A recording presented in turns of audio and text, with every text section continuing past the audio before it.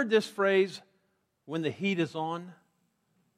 What do you think of when you hear that phrase, when the heat is on? When the heat is on. Yeah, right? I had to look that up. A guy named Glenn Fry wrote that song. Do you know that? How many of you knew Glenn Fry wrote that song? That's more of you than like your pastor, okay? It's all right. It's okay. I get it. Okay, what movie did he write it for? Beverly Hills Cop. Okay, you even know that. Wow. All right. You know, some circles, it might mean that the cops are chasing you.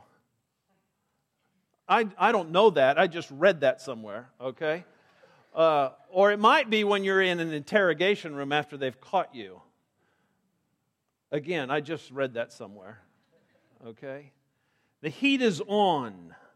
It usually stands for those times in life when there's maximum pressure in your life. And we're in this series of messages in the book of Daniel called Unshakable, Thriving No Matter What Hits You. And today we're in the 3rd chapter.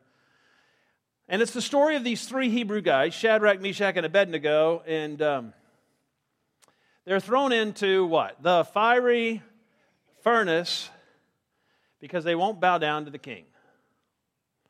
I would say that is maximum pressure in their life. Now, I doubt that any of us in here today are ever going to face a fiery furnace. At least we hope not, right? But do we go through fires nonetheless?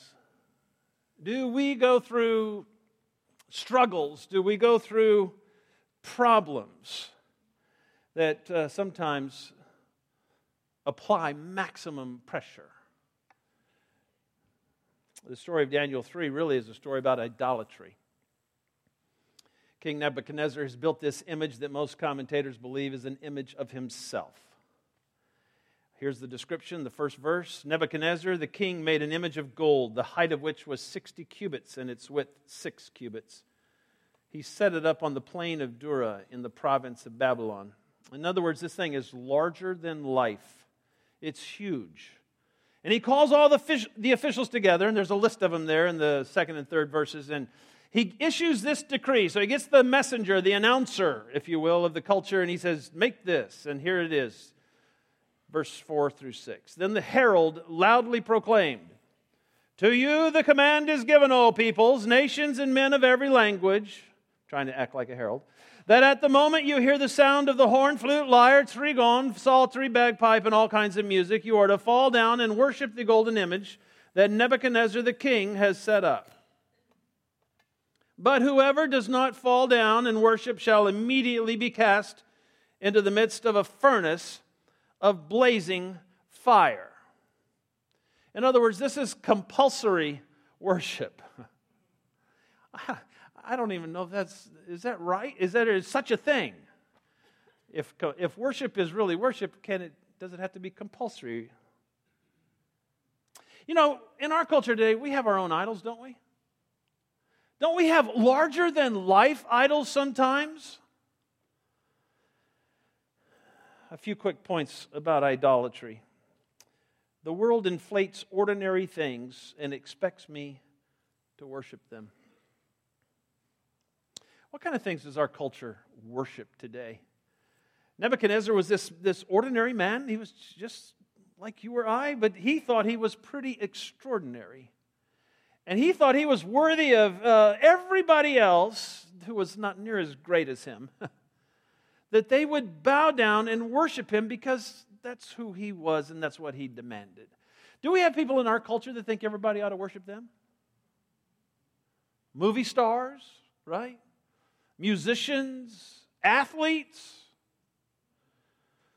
Did you know that even the internet is making movie stars today?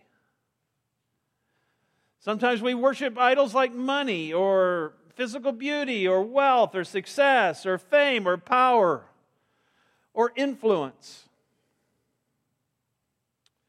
Another thing about idolatry, if I reject society's idols, people are going to try to burn me. You think that's true? You know, I remember a time when I was in high school and I went to this week-long camp at Estes Park, Colorado. I went to high school in Denver, so it wasn't that far. And it was for student leaders from all the Denver high schools. And it was billed as this leadership conference. But when we arrived, we were split up into all these different groups, these discussion groups. And the first discussion group took place, and it wasn't about leadership skills. It was about how to discover the inner power within you.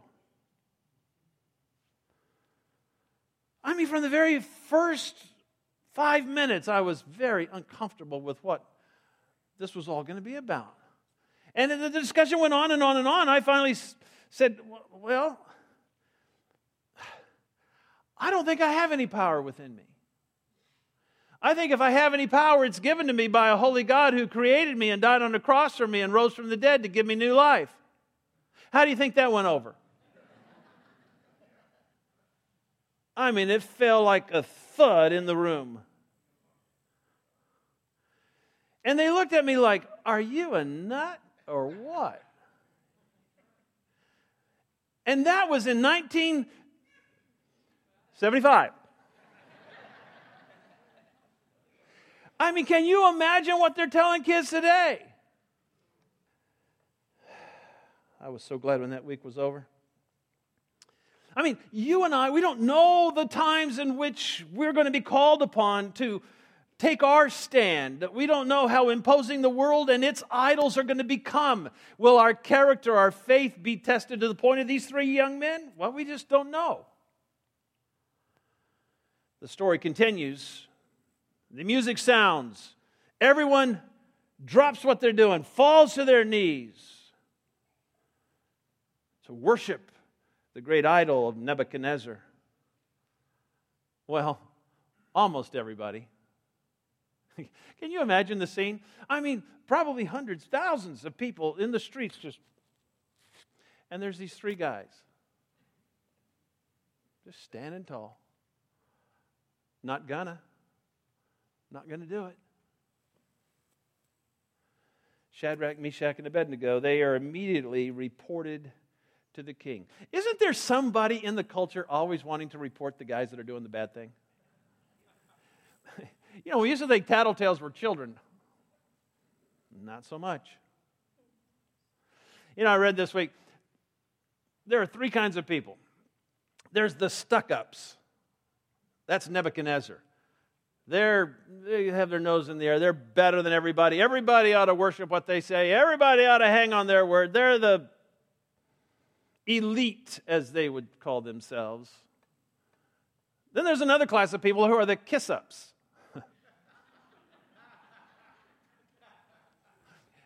Do we have those in the culture today?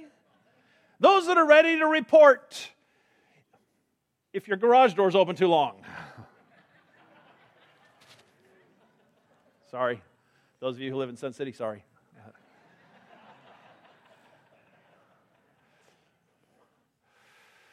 They are the morality police. They are the legalists in the church. Amen? They are the self-proclaimed, I got to report to the boss everybody that's making mistakes. And he'll be so proud of me. And then there's the stand-ups, Shadrach, Meshach, and Abednego. I'm just going to do the right thing because it's the right thing to do. I'm not going to compromise. Look at all these, when you look at these three Hebrews, and I think we can learn a lot about how to handle the tests of life when maximum pressure is being applied. And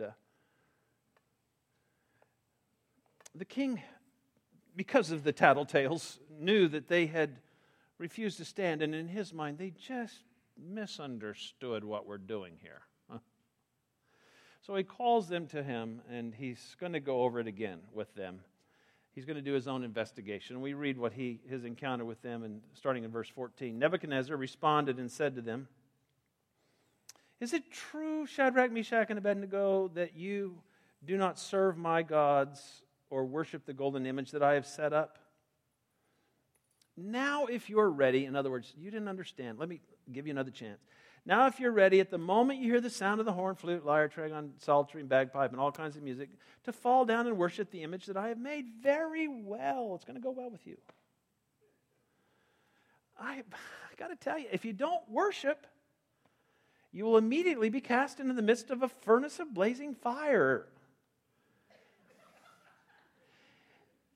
And then he says, and what God is there who can deliver you out of my hands? I don't think old Nebi should have said that. I just don't think he should have said that. You have to ask yourself, are there people in our culture today that think they're better and smarter and more powerful and more in control of the situation than God? Verse 16, Shadrach, Meshach, and Abednego replied to the king, "O Nebuchadnezzar, we do not need to give you an answer concerning this matter." I wonder how that sat with him. We basically don't answer to you. The first thing we see in how to handle the heat, the pressure, the maximum pressure of life is this: faith in God trumps human authority. No pun intended there, by the way. Okay. Not trying to say anything. No hidden message or anything. But they don't defend themselves with this human institution. They're facing a direct church versus state conflict, aren't they?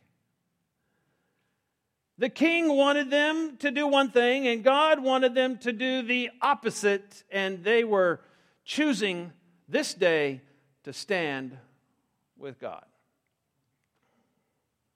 States requiring you to violate your faith, and they just refused. We're just not going to do it. You're going to have to do whatever you're going to do. You say the fiery furnace, I guess that's where we're headed. But we are not going to bow down. I don't have to tell you, we've got a lot of problems in our culture today, don't we? And it's becoming more and more of a culture that demands compliance to unholy and ungodly things. And I'm here to tell you, as a follower of Christ, we are first a citizen of heaven. And heaven has authority over every human government and institution.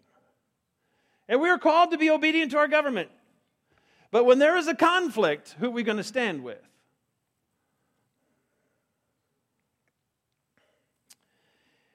While we're on the subject,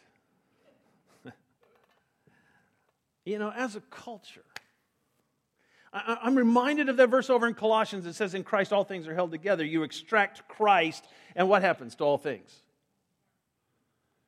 Unraveling occurs.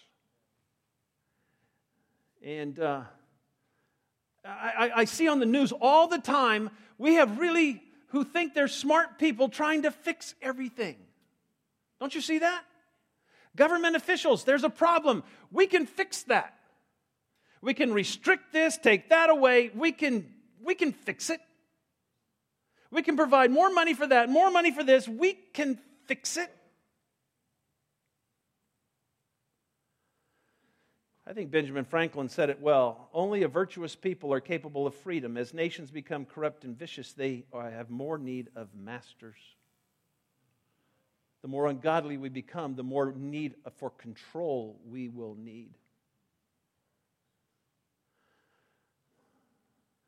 I know I'm preaching to the choir, but the problems of this nation are spiritual problems. The problems of this world are not going to be fixed by the government. I know that burst some of your bubble, but the government is not the answer to our problems. I would even tell you this: a healthy economy is not the answer to our problems. I mean, do we like a healthy economy? Well, probably so. but it is not going to fix what ails us as a nation. Verse 17. They're still talking to the king. If it be so, in other words, if you do throw us into the fire, our God whom we serve is able to deliver us from the furnace of blazing fire, and He will deliver us out of your hand, O king. I wonder if there was any sarcasm in their voice. I don't know why I wonder these kind of things. If it were me, I probably would have been a little sarcastic.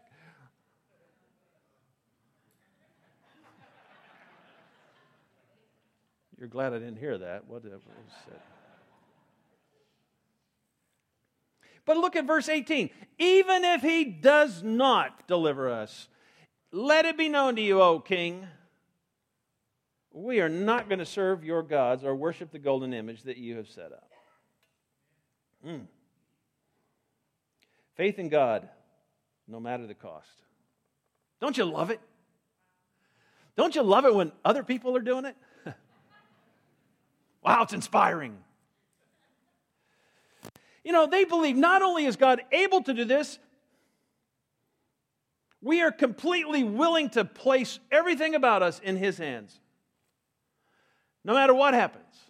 What a statement of faith. I'm with God no matter how this turns out. Again, this may be revolutionary to some, but our faith is at odds with the systems of this world. It just is. And I think sometimes we kind of massage that. We just don't want that.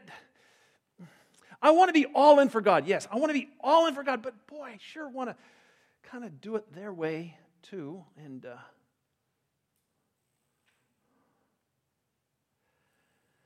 for instance, the Word of God tells us that sexual relationships are to be confined to a marriage relationship between one man and one woman. How controversial is that? The Word of God doesn't have this allowance out there for the deviation from that, no matter if it's heterosexual or homosexual or transsexual or bisexual or pansexual or metrosexual or any other word our world creates. It is sacred to God and His sacred gift to mankind. And here's another example. The Word of God teaches us and tells us that all life is precious because God has created it. Even if that life lives in the womb of his or her mother, God sees that life as His wondrously made creation from the moment of conception. Well, even before the world was created, He had that child in mind. And I will stand with that no matter the cost. Or do we work with that a little bit and kind of, that's such a radical position.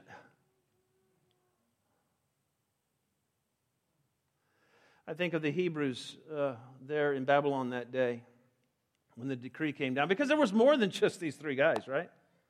There's a whole bunch of Hebrew captives. And we know from the story, the implication is that when the sound went out and the music started and they all fell down, all those other Hebrews, what did they do? And I'm sure what's going through their mind is, I'm bowing, but that's because I don't want to get thrown in the furnace, and I don't really mean this worship, and God surely understands. He doesn't want me to lose my life over this.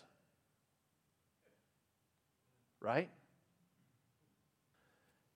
And we see Christians rationalizing truth with their compromises in the culture today. And it's the culture that suffers because of it. Do we get that? When we don't live the loving truth of God, the culture suffers. So, Nebuchadnezzar is mad. I mean, if you read the verse, I'm not going to read it, but it says he contorts his face, he's so mad. You ever been that mad where your face gets all shriveled up?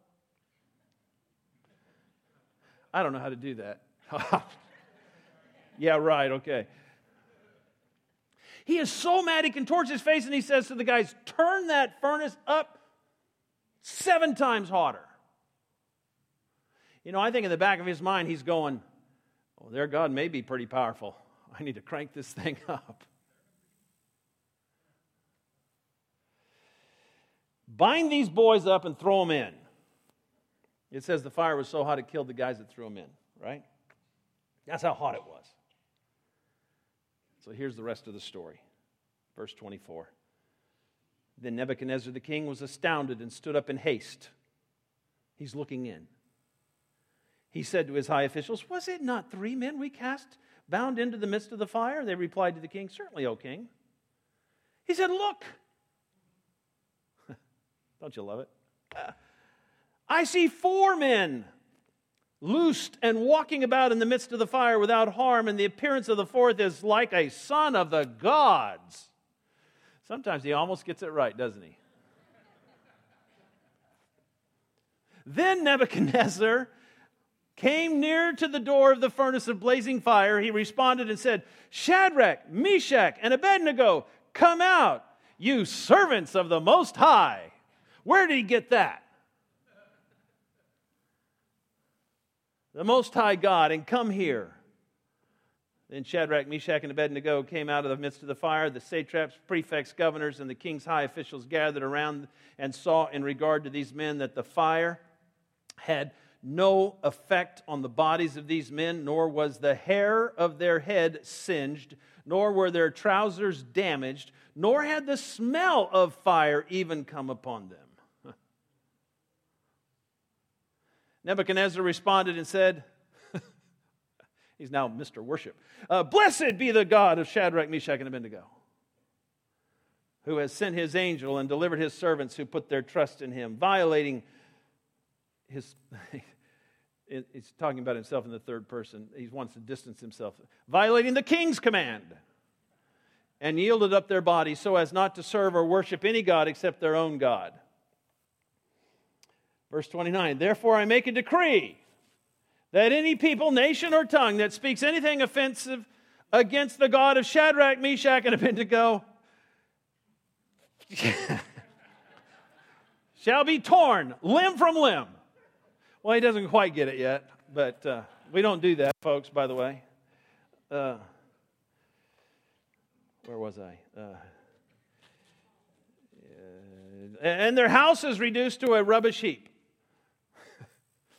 Inasmuch as there is no other God who is able to deliver in this way, then the king caused Shadrach, Meshach, and Abednego to prosper or be promoted in the province of Babylon. Who joined them in the fire? This was not a son of the gods. This was the Son of God, I believe. This is one of those supernatural appearances of the Lord Jesus, who's come to rescue and deliver those who have put their faith in him.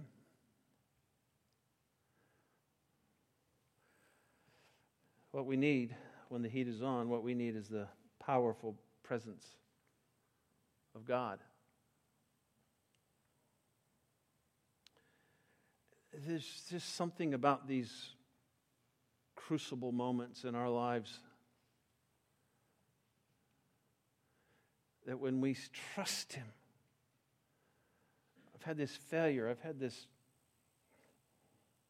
I'm a victim, I've had a loss, these terrible crises, or the times when we're called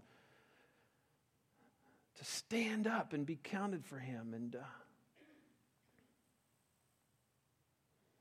he shows up in these big ways, and he loves it when we trust him. No matter what happens, I'm with him. And We can look at what the power of God's presence did for these guys in this life and death test that they're going through. I think the first thing we see here is that God's presence is protection. Protection. I mean, think about it. The Scripture makes this point to give us all of the details of the condition of these guys when they exit the furnace. It says that not even a hair on their head has been singed. It says I don't know why it gives this detail, but the trousers weren't damaged. Aren't you glad the trousers weren't damaged? Right? It says that they didn't even smell like smoke.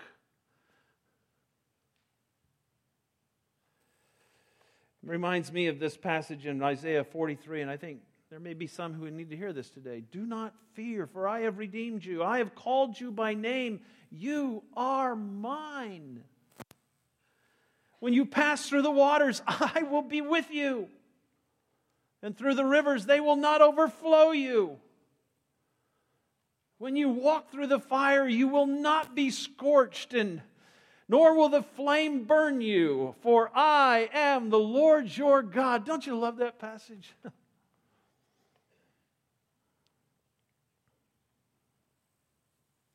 I've encountered people in my ministry that would hear this story and hear that verse, and they would be quick to say this: well, he sure didn't do it for me.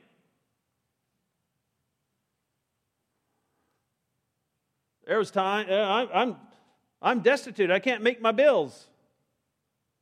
I've been praying and praying and praying. There's no fourth person in my life showing up.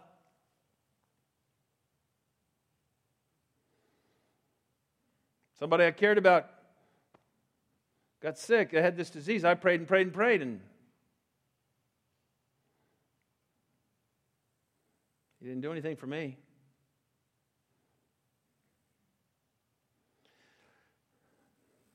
When we get trapped in that kind of thinking, folks, I want you to know something.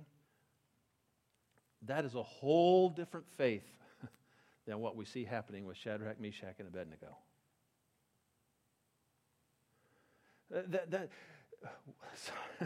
Somehow we have concocted this faith that God is to be used for personal gain.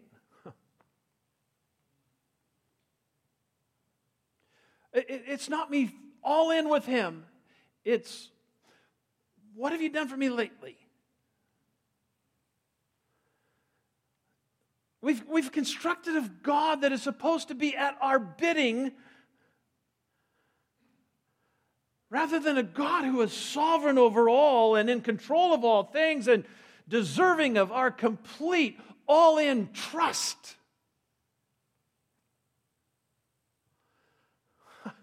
I know many of you remember a moment in your life. I remember the moment in my life. I was a young man in my 20s, and I remember this moment as if it were yesterday.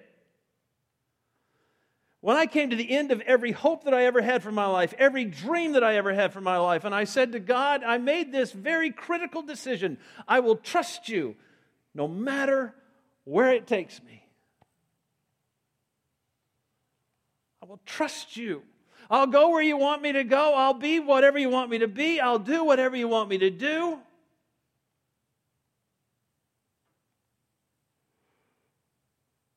If it makes me unpopular, lonely, an enemy of some,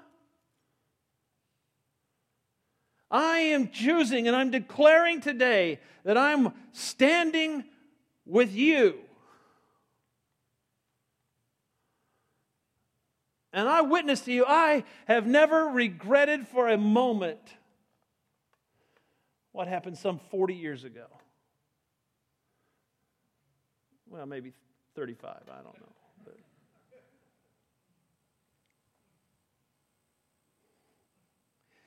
Psalm 1:6 says, the Lord God watches over the way of the righteous. Don't you love that? He watches over. He superintends our way. Yeah, this doesn't mean that we're not going to have issues, problems that come along. But God is going to be watching over and superintending. And His presence is protection. His presence is freedom. You got the scene, right? Nebuchadnezzar saw 4 of them in the fire. What does it say? What does it say they were doing? Walking around. I don't think they were walking. I think they were dancing. Okay? Wouldn't you be dancing? I mean, wouldn't that have been an awesome thing to be in that fire that day? Well, I don't get much buy-in there, but you know what I mean. I think it would have been awesome to be there and nothing's hurting you. There's not even the smell of smoke on these guys. But catch this. There is something missing from what they went in there with. What's missing? The shackles. The thing that kept them from dancing around. The shackles of man. I think that'll preach, don't you? I think that's good. That God set them free through the test of the fire. You ever needed a fire to root out of you? A shackle that kept you bound up? A refiner's fire, if you will? You know, I grew up with a very deep fear in my life. It was the fear of being rejected and somebody not liking me. I wanted everybody to like me. Anybody standing with me in that? You know what I mean? I wanted everybody to like me. You and you and you. Everybody needed to like me. And if you didn't like me, I didn't know what was the problem. How can I make you like me? Some of you know exactly what I'm talking about. Some of you are going, man, he's got problems. But you know what I mean? And it began to guide my behavior. I went through college and I went into ministry and it never changed. I was in ministry and I wanted everybody to like me. Whew. You're telling me. I mean, other places, not here. Well, I don't know. I took the vote earlier, but, you know. Thanks for that. Yeah. One day I came to the Lord God and I said, I'm never going to make it in ministry. There ain't no way this is going to work if I have this fear or I'm going to the tank when somebody looks at me cross-eyed or whatever, you know.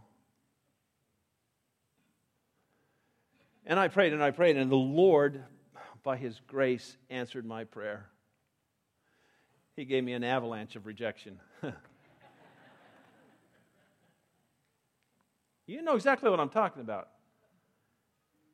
Sometimes the only thing that sets us free is the fire. But God walked with me through that fire. I came out the other side, and I remember my first reaction. It wasn't near as bad as I thought it was going to be. I can do this by His power, by His fire, by His presence. He sets people free. What makes you fear?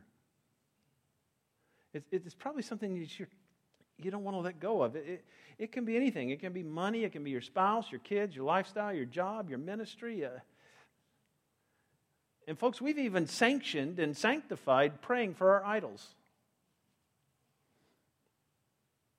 We do. We want God to help us maintain our idols. And Lord, I need more money. Come on.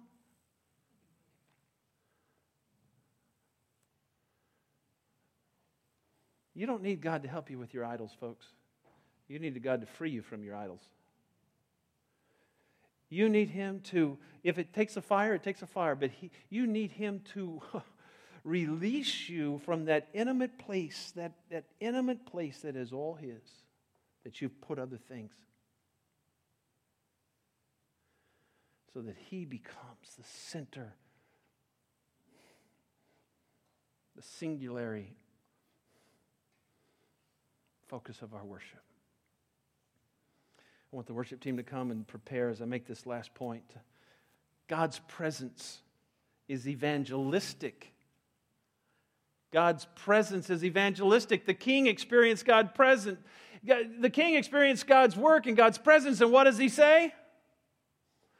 I want to go with that God, right? I'm going to go with him. I'm sure there were others there that saw that miracle that day, and they placed their faith in the Lord. And when they saw these three Hebrews just being with God, it speaks to me today. I remember last year I was at a conference, and this conference at Gateway in Southlake, Texas, and it's a huge church, and they were asking the pastor, Robert Morris, about the early days of the church, and they said, when you were hiring your first worship pastor, what kind of job description did you give him? Because this was kind of a pastor and worship leader conference, and they were kind of trying to give pastors input on how to hire worship leaders, and yeah, I didn't listen real well, but, that's all right.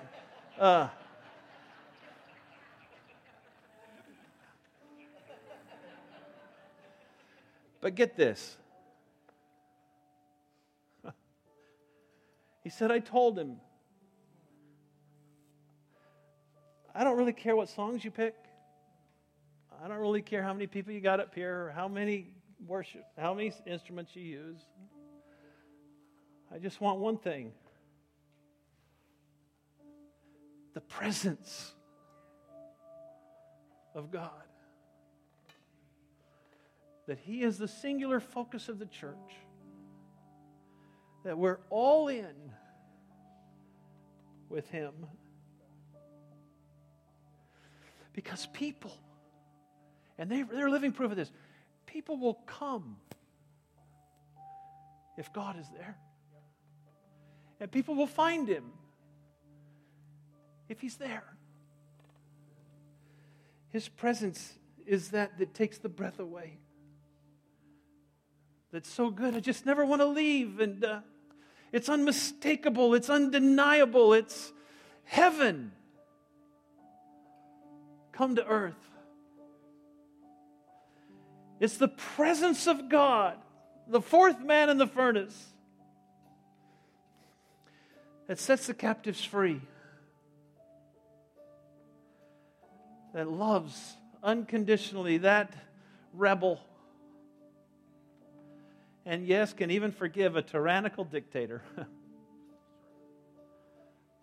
It's God's presence. Not our fancy words, not our fancy ministries. It's God's presence that changes people.